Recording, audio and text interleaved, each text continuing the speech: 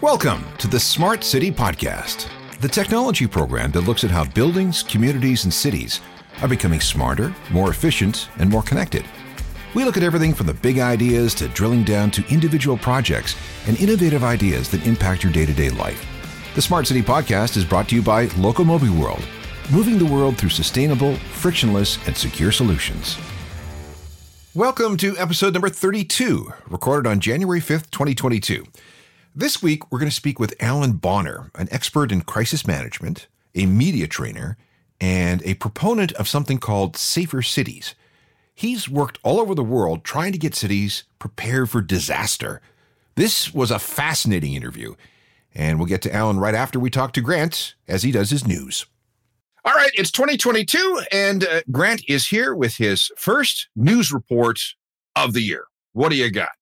I got, I think, a wide variety of news that I think would be fun to talk about as, we get into our session today on safer cities and so on, but nice to have some different things to talk about. But, before we move to my other subjects, let's talk about smart cities, because I read an interesting article, or a few articles actually I've been reading about recently on the how smart cities are losing their luster.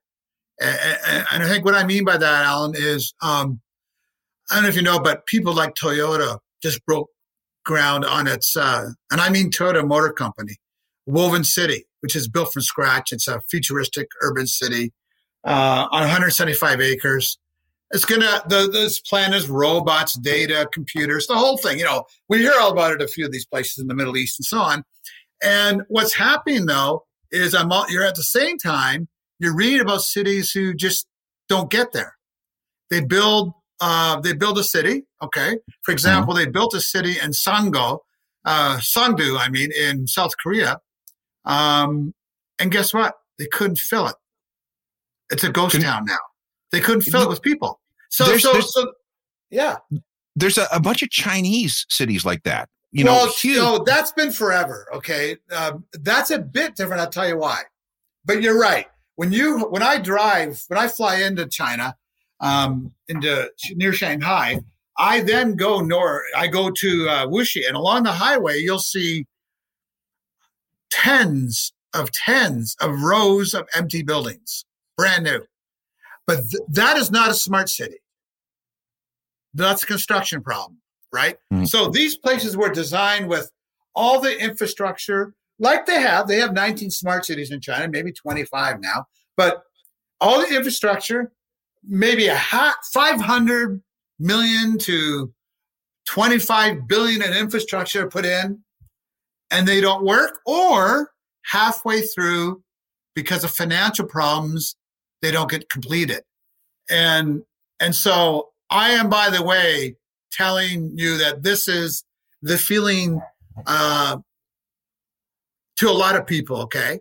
And in my viewpoint is, I don't agree, by the way. What I agree is that you don't need to build smart cities. You make smart cities that you already have. So I think that we're spending too much time trying to build utopia instead of building in what we have now. And go ahead, Allan.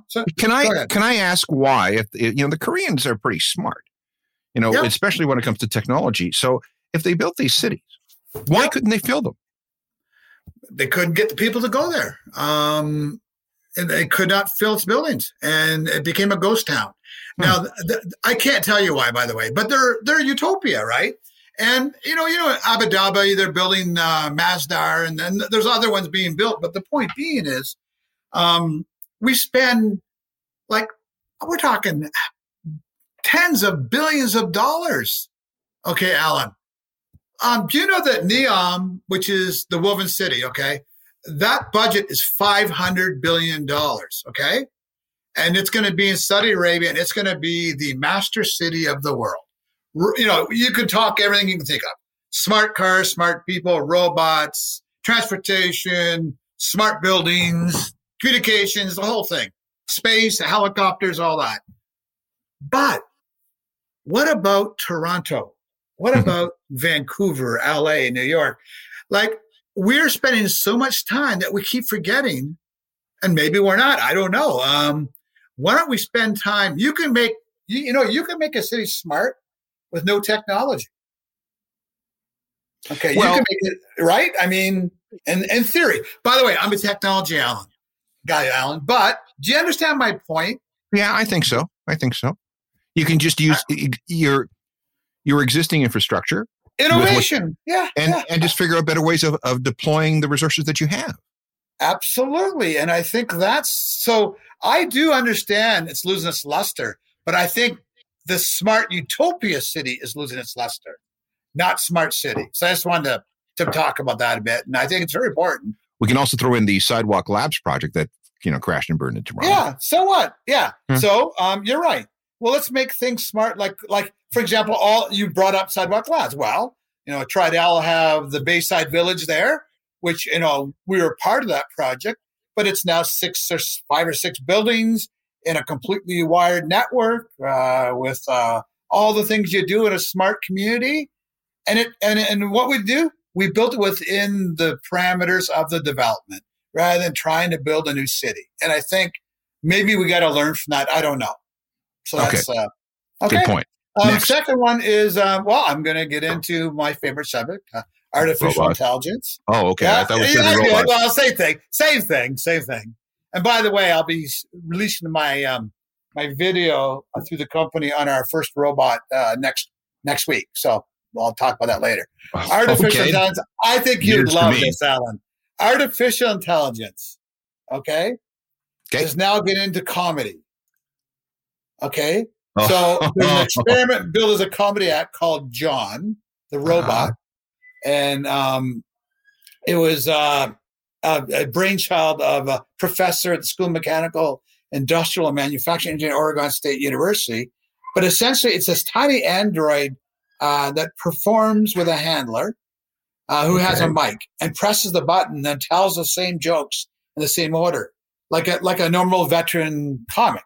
Okay. Right.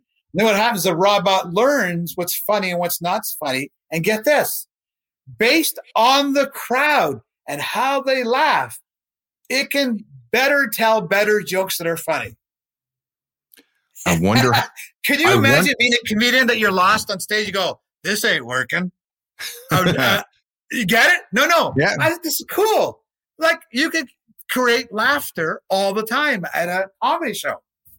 I wonder how that robot would deal with hecklers.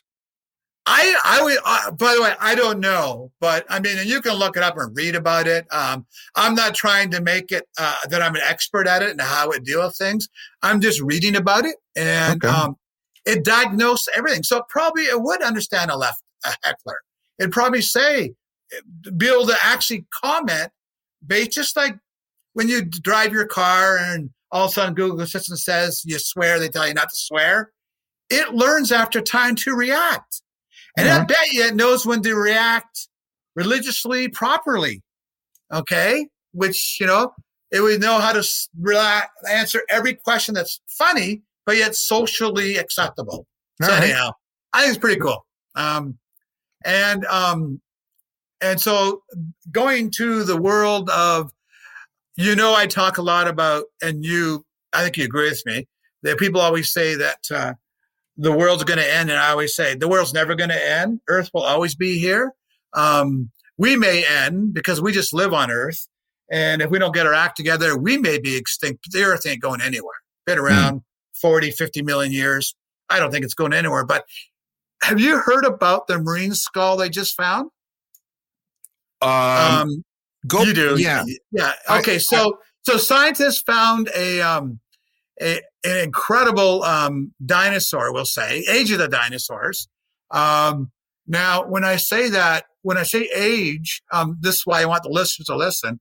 So it's called the Symbos Pandulus Yogurum.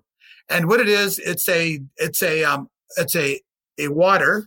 So it's a cross of, I guess, an eel and a whale. And it is from the ichthyosaur stage. And it's 246, get this, 246 million years old. And so you know how big it was. They said it lived in the oceans for about 150 million years and dominated. Okay, so it was a mixture, like I said, like dolphins and flippers, and just, you know, it was ranged around between 6 and 13 feet long. And some of the bigger ones got as far as 20 meters, which is 65 feet. Okay. That's healthy. But I think that, I guess two things tell me is like, Earth's been here forever. We are going to develop things to make Earth better and grow. It's called adaptation. Remember, this marine reptile dominated the oceans, this types, for 150 million years. Not 150 million years ago only, for 150. Man's been around for like 40,000 years if you go back to, you know, the before even we became Homo sapiens. But my point is, Earth's going to be here forever. And this is just another example of many things will die, and these reptiles died. And I can tell you, there was nothing for them later on to feed on. They were so big in the water. So they died off. Everything was smaller and so on. And again, but Earth didn't die off. And I think that's kind of what I'm trying to no, the planet will always be here. This rock that's going around the sun until the sun finally explodes in 5 billion years. It's what'll be walking around or swimming under the waters of this rock. And if we're not careful, we're going to end up like your 200-year-old dinosaur. Yeah, and think of the desire for a leaf. It lasted 150 million years. Yeah, we've only been farming for like 12 or 14,000 years. You got it, Allan. So my point is, people, they adapted for 150 million years. We want to adapt or be idiots. That's up to us. Allan Bonner heads up Allan Bonner Communications Management, a company that deals in crisis management, disaster preparedness, media training, and more. He's worked on 5 continents, worked on waterfront projects in both Vancouver and Halifax, and was a staff executive assistant and consultant to Mel Lastman when he was mayor of Toronto. He's also written a number of books that cover a concept he calls safer cities. He spoke to us from his Toronto office. So, Allan, that sounds awfully weird coming from me because it's like I'm interviewing myself. First, let's begin with you introducing yourself and explaining what exactly it is that you do.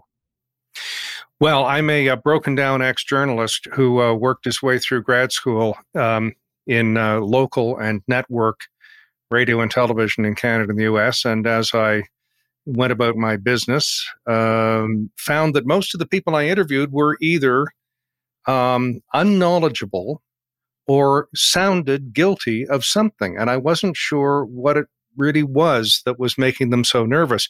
And I was a late bloomer, so it wasn't until my late 20s that I realized most of them weren't guilty or stupid. They were just nervous. They didn't know intuitively how long 5 minutes was on a radio morning show or a 10-second clip on all news radio or how many sentences they'd get in a print interview. So I went into the media training business.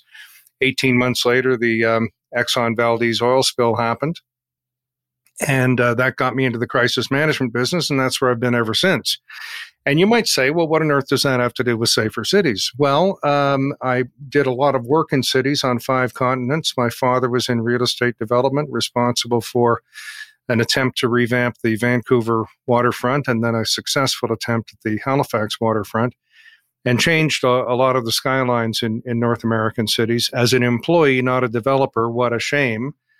Leo Kolber apparently got $100 million to help Sam Bronfman sell Fairview shopping centers. And I sort of said to my father, couldn't you have stayed in for just one crummy million? No. So I just been interested in all this for my whole career. And I did urban planning, I did crisis management, and have tried to put those disciplines together into a book called Safer Cities of the Future, another one called Cyber City Safe, and one coming out called Emergency with an exclamation mark on the end. And that's all the horrible things that happened during the pandemic. So I don't know whether that's a succinct intro or whether it would cause the person on the other side of the bar to walk away mid intro, but that's it. It's not a career that you actually train for. It's one of these things that sort of just evolve over time, yes? Well, it starts with not training. That's the best discipline in radio, and I don't have to tell you that. The summer that I graduated from high school, I had a roommate who kept talking about radio all summer long, and I had no idea what radio had to do with going to university. But when I arrived, there was a campus radio station, and I went to visit him, and not knowing what was going to become of me, the Scarlett O'Hara question, all of a sudden I saw it. There it was, music, writing, talking, more talking, friends, a social network, and the air of respectability. And Allan, you'd know what I mean. It's not actual respectability. It is the air of respectability. You can get an interview with the premier and so on. But then I learned on the job. My wife jokes that I graduated from UNB with a degree in English and political science and an unofficial community college degree in radio, and then did study crisis management and did study urban planning. So some things you can study, but in my time, there were very few places to study the broadcasting arts or journalism or what have you. You just did it at minimum wage. I want to talk about crisis management for just a second. This is a fairly recent thing in the sense that it's only really been a calling for what, maybe 30, 35 years for some people? Well, you might even date it. I think your guess is a very good guess, but you might even date it to the first graduating class at Leicester University in the UK. And I think it was in the second one, because that was the first university in the world to offer full graduate programs in risk, crisis, and disaster management. When I tried to find a program, believe it or not, in the mid 90s. And I know I sound too young to have been an adult in the mid-90s. Stop. I'm sure there's no time for that. But I found there was one course at Georgetown University in the engineering department. In UBC, there was something in landscape architecture, meaning, berms and trees could be places where people get mugged. But there really was no good, full, dedicated program into managing such things as the Exxon Valdez oil spill or Hong Kong's return to China or criminal wrongdoing, workplace wrongdoing, and so on.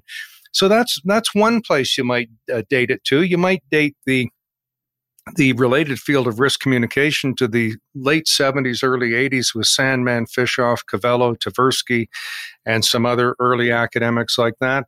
But then you have to forgive the muddying the waters. You have to stop the clock after 9/11 because 9/11 caused so much homeland security money to go into terrorism that America ignored normal weather events such as the hurricanes and tornadoes and the evacuation of Houston and New Orleans and biodefense. I mean, why are we in a pandemic?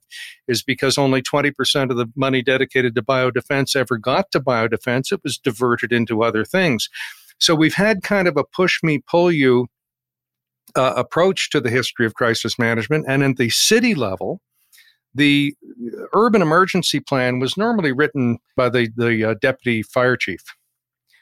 And then in came some people with other skills, such as retired police officers, retired military, and then some people with these dedicated programs from community college, anything from a year to a master's degree in it. So the expertise is asymmetrical. You cannot go to an urban emergency planner in city A and find that person has a similar approach to city B. It's what's called interoperability, not only in equipment, but in terminology.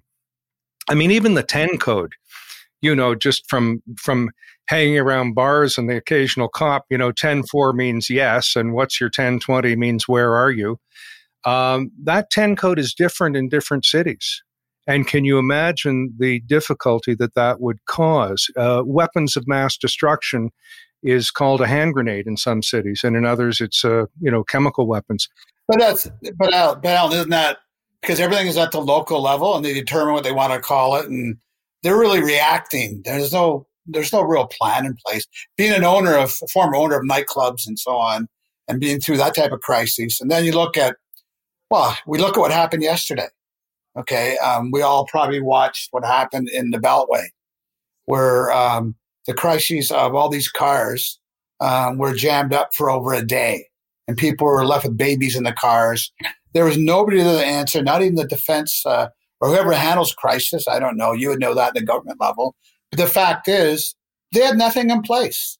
They had no way of getting these people anywhere other than people were tracking in the snow back to their cars. So I mean, why would that be? And is that probably the status that we're facing in most cities?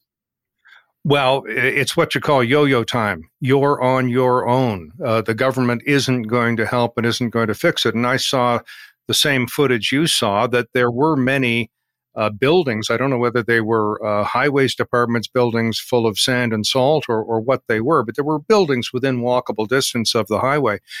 And it is, incorrigible. It is. Well, wait a minute. That's actually what you just said. You said something there, because I didn't know that, by the way, Allan. You must watch these things and look at them very differently than the average person. Because when you say I know what you're talking about, the salt buildings and the highway buildings. So I guess two things would come to mind. You can't do much plowing if the cars are in the way. But I guess if you had applications that directed people to these buildings or to safety, to heat, to whatever, I don't know. I'm just throwing stuff around because you brought up something that I didn't even notice. All right, well, let me throw something back. You can do some plowing on the side of the road. Good point. and you can move cars over if the cars are still operational. And by the way, I think I have some expertise in this area. I drove between Moose Jaw and Regina twice a day for a better part of 4 years, including in, as Allan would know, the kind of prairie snowstorms. By the way, it only snows about an inch a year in Saskatchewan. It's just that it keeps blowing up and falling back down hundreds and hundreds of times. So yeah, you can get the cars off into the side of the road. You can plow. You could have refuges. Those barriers between neighborhoods and the highway have gaps in them so people can get through. There could be signage and there could be approaches, but there aren't. The other thing there could be, which I've long advocated, is mobile gasoline distribution. I mean, when you get people burning up their gasoline, and by the way, in an old carburetor, you would suck in the crystals in the air, and it would freeze, and your car stops. We should have mobile gas trucks that go up and down and fill people up. For money. You could take a credit card right on the side of the road there. They could be deployed in shopping centers when there's an evacuation. We don't have anything now. To go back to your earlier diatribe. The approach in cities is asymmetrical. We are required by law to write, by provincial statute, to write an emergency plan. It is required to be checked every year and tested every year. They are not. They are out of date. They are not competent. Only one plan out of 100 that I've read in the entire world mentions the word pandemic.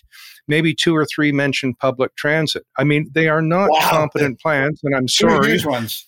And no big disrespect for the people who write them, but I think the provinces should take that function over if the city's incapable of doing it. And I hear what you're saying about the local level of government, but I do not subscribe to the notion that local government is the best capable of dealing with such monumental things as emergency planning. I don't believe it.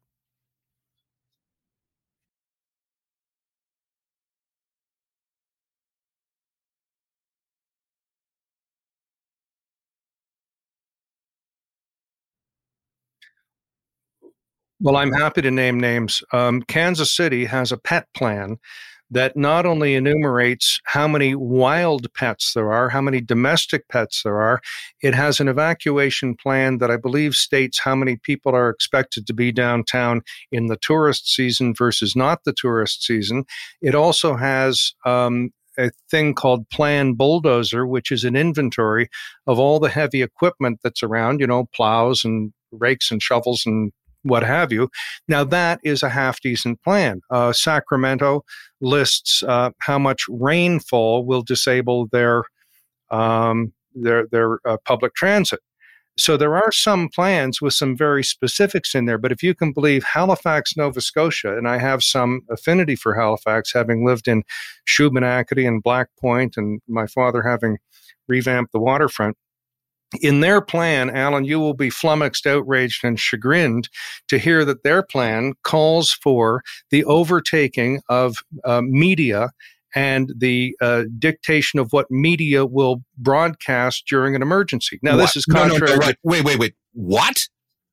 Well, so they this is like marriage. You heard me. Oh, now this is contrary to the. I'm not surprised. It's contrary to the Broadcasting Act. It's contrary to law. It's contrary to the CRTC regulations. It's ridiculous. Secondly, both Halifax and I think it's Albuquerque mandate the forced either billeting or in Halifax's case, carpooling with people. So you can imagine a police officer stops you and says, excuse me there, would you please put this disheveled man who doesn't have any ID and he's all covered in mud, just fell down a hill, put him in the back seat of your car and drive him out of danger. Would you mind doing that? Yes, I would mind doing that. Sorry. I mean, and can you imagine the police officer knocking on your door and saying, would you please put this person up for a couple of nights? I don't think he's one of the people who escaped from jail, but I'm not entirely sure, but he looks like a good enough guy to me. I mean, writing up these things is insane. Barrie, Ontario. You said don't mention names. I'm happy to mention names. Barrie, Ontario had in its official plan, the site of a tornado a while back, that all you have to do is call up HRDC, an old ministry called the Human Resources Development something, HRDC Canada, and they will provide workers to help clear up the snow and the sun, or fallen trees or what have you. So I called 1-800-O-Canada, which is another story. That's a useless number. They require you to tell what program you're asking about. I said, I want to find out how to find these workers to come to Barrie in case, if need be. So I get transferred to the Deputy Minister's office in Hull and then the regional office in Toronto. And it turns out this is absolute made-up nonsense. HRDC does not provide hourly workers to clear up snow and fallen trees and what have you. And I used to work for a mayor. I used to be executive assistant to the world's longest-serving big city mayor. You may have heard of him, Mayor Mel Lastman in North York. And I said to these people, if my mayor had told me to find workers who were going to help clear up this mess from this emergency, and 2 days later I came back and said, well, they said they don't actually do it, you do it, there would be hell to pay. There will be lawsuits. It is astounding what gibberish is written into urban emergency plans. Yeah, but I don't get it. You're telling me that if you were to call out the government, call it what you want, municipal government, provincial government, federal government, and said, show me your disaster plan. They may have one, but or maybe they won't have one. You tell me that, Allan, but they would have one and it'd be in pieces and people would be like half mouth open, like our pandemic plan. Yeah, exactly. And, some plans are better than others. I've referenced some good ones. I think it's Oakville. It might be Oshawa. Others tell you what to keep in the 72-hour kit. Let me just talk about that. Some of these people are very well-meaning people. It's like marriage. Nobody gets married in order to have a fight or to get a divorce or to have an argument over ketchup. But, that sort of stuff happens. The 72-hour kit, you've heard this. We're supposed to keep 72 hours worth of supplies. You know what? Guess how much water for 3 people would weigh. Water for 3 people weighs 75 pounds. Now, you two husky gentlemen, how far can you carry 75 pounds, may I ask? I'm pretty fit, but I don't want to do that. No, but my wife would be carrying it, so it's okay.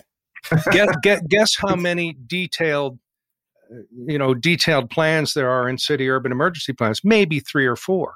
Are they any good? They're not good. There is a grand total of 1. I've added them up and it comes to 1. It's an average of 1. It's a total of 1. It's 1 per week. It's 1 in all of history.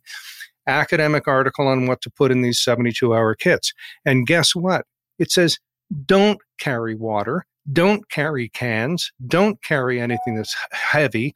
All you want to do is to be able to survive for maybe 3 days, and that is hardtack or something really light, because you end up with so much you can't carry it. So look, we are in like the pandemic, we are in kind of the Stone Age when it comes to really planning for these things.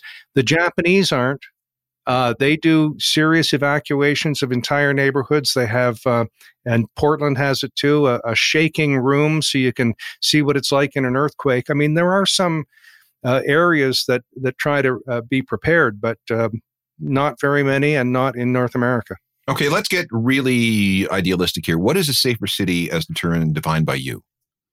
Well, I hate to use the British expression silly bugger, but I'm going to play silly bugger with you and say, well, what on earth is a city? Because there are different definitions of cities by population in different parts of the world. As few as 200 people constitute a city in some Scandinavian countries, and as many as hundreds of thousands do not constitute a city in China because they don't count fishing villages and lumber camps and what have you. But let's say we are speaking of cities in the vernacular, and we kind of all know what a city is. In the global north, meaning what used to be called the developed world, I would say less pollution, less time commuting, the use of AI and big data, which I know you folks are interested in, to make a safer and better city, green space, recreation, what have you. In the global south, something as simple as toilets. There's one toilet for every 500 rear ends in Mumbai, and you need a better ratio than that. Less crime, safety for women. By the way, when you put in toilets, you sometimes make women less safe because when they go to the toilet, that can be a place where they are attacked. The fastest growing urban area is the mega slum with millions of people in it, sometimes archipelagos of millions. And we've got to do something about that, in my view. So a safer city means different things, whether you're in the developed or the undeveloped world. Let me give you one quick example of transport. I've worked in Nairobi, Kenya, and a very interesting place. By the way, they banned smoking with legislation. There are cages on the medians in downtown streets where you must go in there in a cage. You can smoke, get your shoes shined, read a newspaper, but you may not smoke on the street. And it achieved the end result. It used to take 3 days to go from the Sudan border down to Nairobi, during which time you would be attacked and their produce would spoil, and there were a lot of problems with slow transport like that. Part of their sustainable development goals was to build a railroad going west and the road going north to Sudan. They cut the travel down to 10 hours. People are not attacked on the road. Produce arrives fresh and palatable. And that is another element of safety, which is proper transport. If you pull transport into the so-called developed world, take the much lauded Toronto, where we're all living, the greater Toronto area, we don't use commuter ferries. They do in Sydney, Australia. They move 10% of their transit riders by commuter ferries, and I've been on them, and sometimes the waterways are so narrow they have to back up and go forward and, shunt around like that. But they do move people.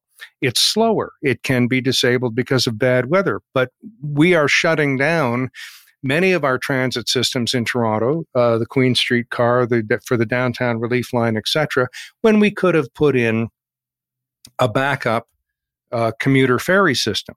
We could also use ski gondolas, cable cars. I kind of dig them in New York, in Barcelona, in London. There are these ski hill style cars. I can imagine those being used all over the place, over even Wascana Lake in Regina, or the rivers in Edmonton and Calgary and Fredericton, or the Don Valley in Toronto. I also think they're kind of interesting urban sculpture. They may not make the place appreciably safer, but more transit, more redundant transport is a good thing, but so is good-looking urban sculpture.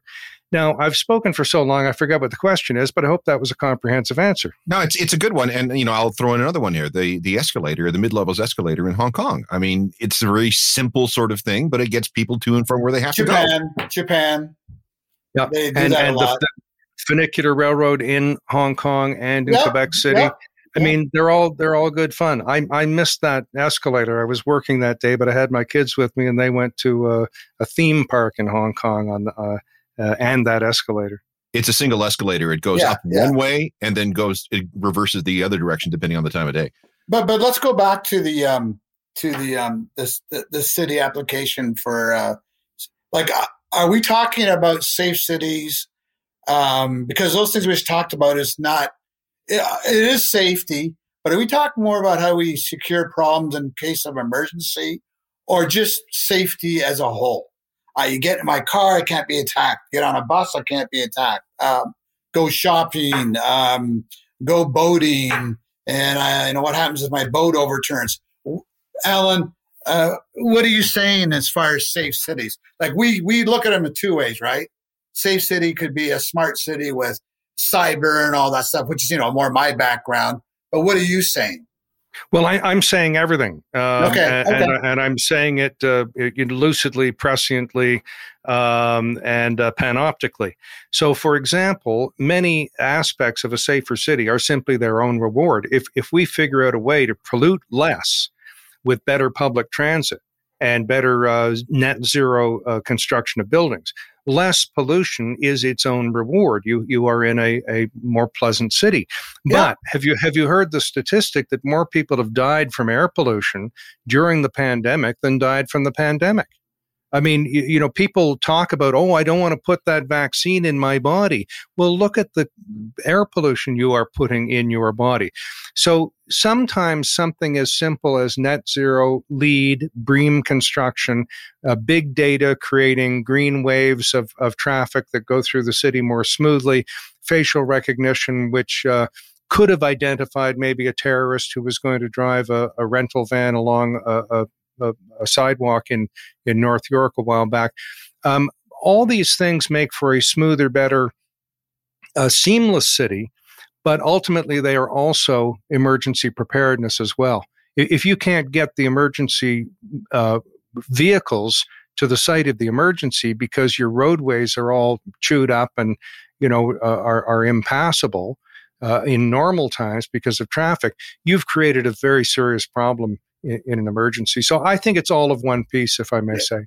Okay. And see, I see with technology, you brought up emergency, and that's where I think technology has come about. Because look at the things in the UK. They have emergency robots that actually fly into reservoirs and to remote areas that helicopters and trucks can't get to. They are now going to have emergency vehicles that can land into areas. And that's where technology, I think, plays a big part on the emergency side and getting people out. So mobility plays a big part in emergency. I agree. And we saw that in Houston. We saw it in New Orleans. We have seen it in Fort McMurray, where I've worked regularly. And boy, are we ever lucky that worked. Can you imagine doing a computer model or an engineering model that causes tens of thousands of people to decide to go the wrong way on a divided highway spontaneously, and nobody's killed? Wow. Lucky. But we got to plan for these things. We have to succeed on purpose, not by accident. So are you invited in by cities to help them with their emergency preparedness plans? Sometimes, but it is not with the open arms of the emergency planner, who I've now written my third book denouncing. That's they are as one. I'm not kidding. I will not use this person's name, but he said, "Look, here's what we do. We take a binder that has a crest on it. We do some edits in there, and we put a new crest and a new date on it, and give it back to the city, and nobody reads it, and everybody's happy." I mean, that's really what happens. Yeah, it sits on the shelf until something happens, and then they expect that to be a manual to get out of the jam. No one takes ownership. No one takes ownership of it. Right. Well, I have heard, I won't say what city, but I've been told by, I think it was a former mayor who said, I was in a blackout. We were in City Hall in darkness. The fire chief, the emergency planner, and the mayor were screaming at each other about who was in charge. Screaming. Middle of the, See? Oh, yeah. No. That's what I would expect. And so it brings us to the big one. We've seen a lot of failed initiatives, and I'm not afraid to say it, by cities, municipalities who people don't have an invested interest in what happens and creates value to the city. That's just the way it works, okay? So would you say that a lot of it's going to have to come from the direction of the citizens and private business, private corporations? Well, it's got to come from a couple of sources. Private businesses' business is to innovate and to create products that people need or want. And sometimes those are two vastly different things. So business should get on with doing business. Politicians live in a 2 to 4 to 5 year cycle, and that's simply life in a democracy. The bureaucracy kind of wants to keep their head down, and that's somewhat understandable. I think citizens and residents should walk up to their mayor at the New Year's levee or the open house or city council meeting and say, where should we go if there's an emergency? Where is that? Is that a shopping center? Is it a recreation center out of town? Is there any food there? Is there any gasoline there? Do you have any services, medical there? They will not have an answer to this, but residents should demand this. Absolutely. Secondly, I think that the province should demand that the cities update their plans and test them as they're required to by statute, but which they don't. And it's really a shame. I remember growing up in Winnipeg, and if you looked in the phone book, there were emergency evacuation routes. Right. And it told you where to go in the event of something awful. And this, of course, was during the Cold War.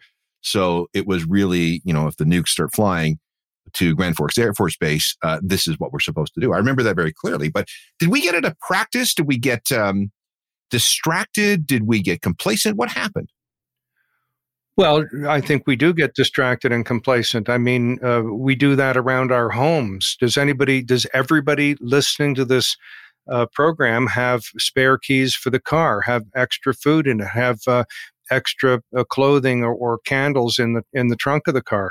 Do the kids have their ID on them when they go to school? I mean, we all are a little lax at this. The problem that I have with public officials who are paid is that they're paid not to be lax. We parents are not paid to be parents, and yet we fall down on the job even in parenting. So, yeah, I think there's a lot of laxness. Let me riff on Winnipeg a bit, because that's actually a pretty good story. Not only do they have those disaster routes, but I think they have pre-designated transit routes. This is the route that the bus will run even if it's a winter storm, if we can probably do it. So it's kind of predictable. Secondly, Duff's Ditch in Winnipeg is one of the great public programs of all time. Duff Roblin, the premier of the day, built a spillway around Winnipeg, and there were also some berms and things put around cities, and it works. It was prescient, and it works. And the fresh water supply from, isn't it the Lake of the Woods? Yes. The fresh water supply into Winnipeg, gravity fed, 130 miles, feeds Winnipeg and a spur line to Brandon, and still has excess capacity. And that was one of the things that worked. There's one in Toronto, honorable mention to Toronto, of course, center of the universe. The Danforth Bridge, when it was built with the capacity to put a subway underneath it, and the subway wasn't installed for 50 years. So sometimes there is thinking ahead. Very often, there's no thinking, not even in the present. Like the subway that they started to build in LA and shut down by the car companies. There was that, and then there was the Eglinton subway that they started to build in the early 1990s, and then Bob Ray had it filled in. Yeah, filled it in. By the way, LA was the city that was built by transit. It had hundreds of miles of rail, and did have good subways. And all you got to do for your research is watch Who Framed Roger Rabbit, and you've got that case. Yeah. Final question: do you see the pandemic possibly spurring people to action going forward? Well, I hope so. But, look, we had the Spanish flu, we had the swine flu, we had the Hong Kong flu, we had the bird flu, we had SARS, and it didn't really spur us to action other than to buy supplies and then throw them out. Shocking statistic. There are 500,000 procurement officers in the United States of America, state, local, and federal level. They obviously did not procure the right things, nor did we in Canada. What I'm hoping is, and people are entitled to react in their own way, I'm hoping that people get really mad. Because there are some simple solutions to these issues of stockpiling things and so on, and they're done in other parts of the world. And I hope that it is a wake-up call. I think Elon Musk has brought a lot of his supply chain into America because he was, his batteries were corroding in the moisture of Thailand. So there are a lot of case studies that show we can do better. And yet I am surprised and astounded that we're still not doing a lot of commerce from the sidewalks in this country. You go to Europe and you have a steak frite on a corner in Paris and you think you're in heaven, and you try looking for a place to have a steak frite. And I don't just mean in Winnipeg in the winter. I mean in, a habitable climate in the spring or the summer. You can't find it. I don't know why. Why didn't we erect one of those tennis bubbles or a sprung greenhouse on every park and every schoolyard in all of the country, so that at least at the end of the pandemic, we had that public facility that could be used for tennis or ball hockey or whatever. Yeah, well, look at the money we spent on the infrastructure of the pandemic. I don't mean infrastructure as far as physical locations, but everything we gave to everybody. And I wonder if we could have done, well, who knows? But from my standpoint, Allan, I changed a lot during the pandemic. I've always been obviously an environmentalist and a sustainability guy, but I think I want to see more accountability, and I think a lot of people do. But I didn't see it at the polls last election. Well, it remains to be seen. If all governments did poorly, are you going to punish every government that was in office at the time? And would the new people do better? I don't know. That's going to be a very interesting topic. But I can tell you one thing, we know that paying people to erect a greenhouse or a sports bubble or a sidewalk cafe is way better than paying them to stay home. Thank you so much. This has been very illuminating and just a little bit scary. Now I'm going to wonder what's going to happen the next time we have a blackout or a heavy rainstorm. Well, I'd like to get back on next time and talk about cybersecurity. I think this has been fantastic. Yeah. Well, no, and for all your listeners who chuckled when I made a humorous remark, thank you. For those who didn't, I forgive them. And Emergency is the name of the book that will create a reckoning. I hope it creates a reckoning. And Allan, where do they get your books? Well, it's in the design stage right now. It's going to press soon. Best thing to do is pre-order on my website. Allan@allanbonner.com is the email. allanbonner.com is the website. And just so everybody knows, I'm not always trying to sell something. There's a lot of free downloads and information on there about safety. I'm evangelical about that topic. So root around, see what's there, and see if anything's useful. Happy to be of help. Well, very good. And let's hope that you're not tilting at windmills because, we don't need any further disruptions in our lives. Indeed. Thank you, folks. And that's it for this edition of the Smart City Podcast. Upcoming programs will feature more smart people and their ideas for connecting us together through smart technologies. If you have any questions or comments, send them to feedback@thesmartcity.blog. If you want our website, it's thesmartcity.blog. The Smart City Podcast is brought to you by Locomobi World, moving the world through sustainable, frictionless, and secure solutions. Executive producer is Grant Furlane. Technical productions by Rob Johnston. Executive assistant is Andrea Crawford. I'm Allan Cross, and we'll see you next time.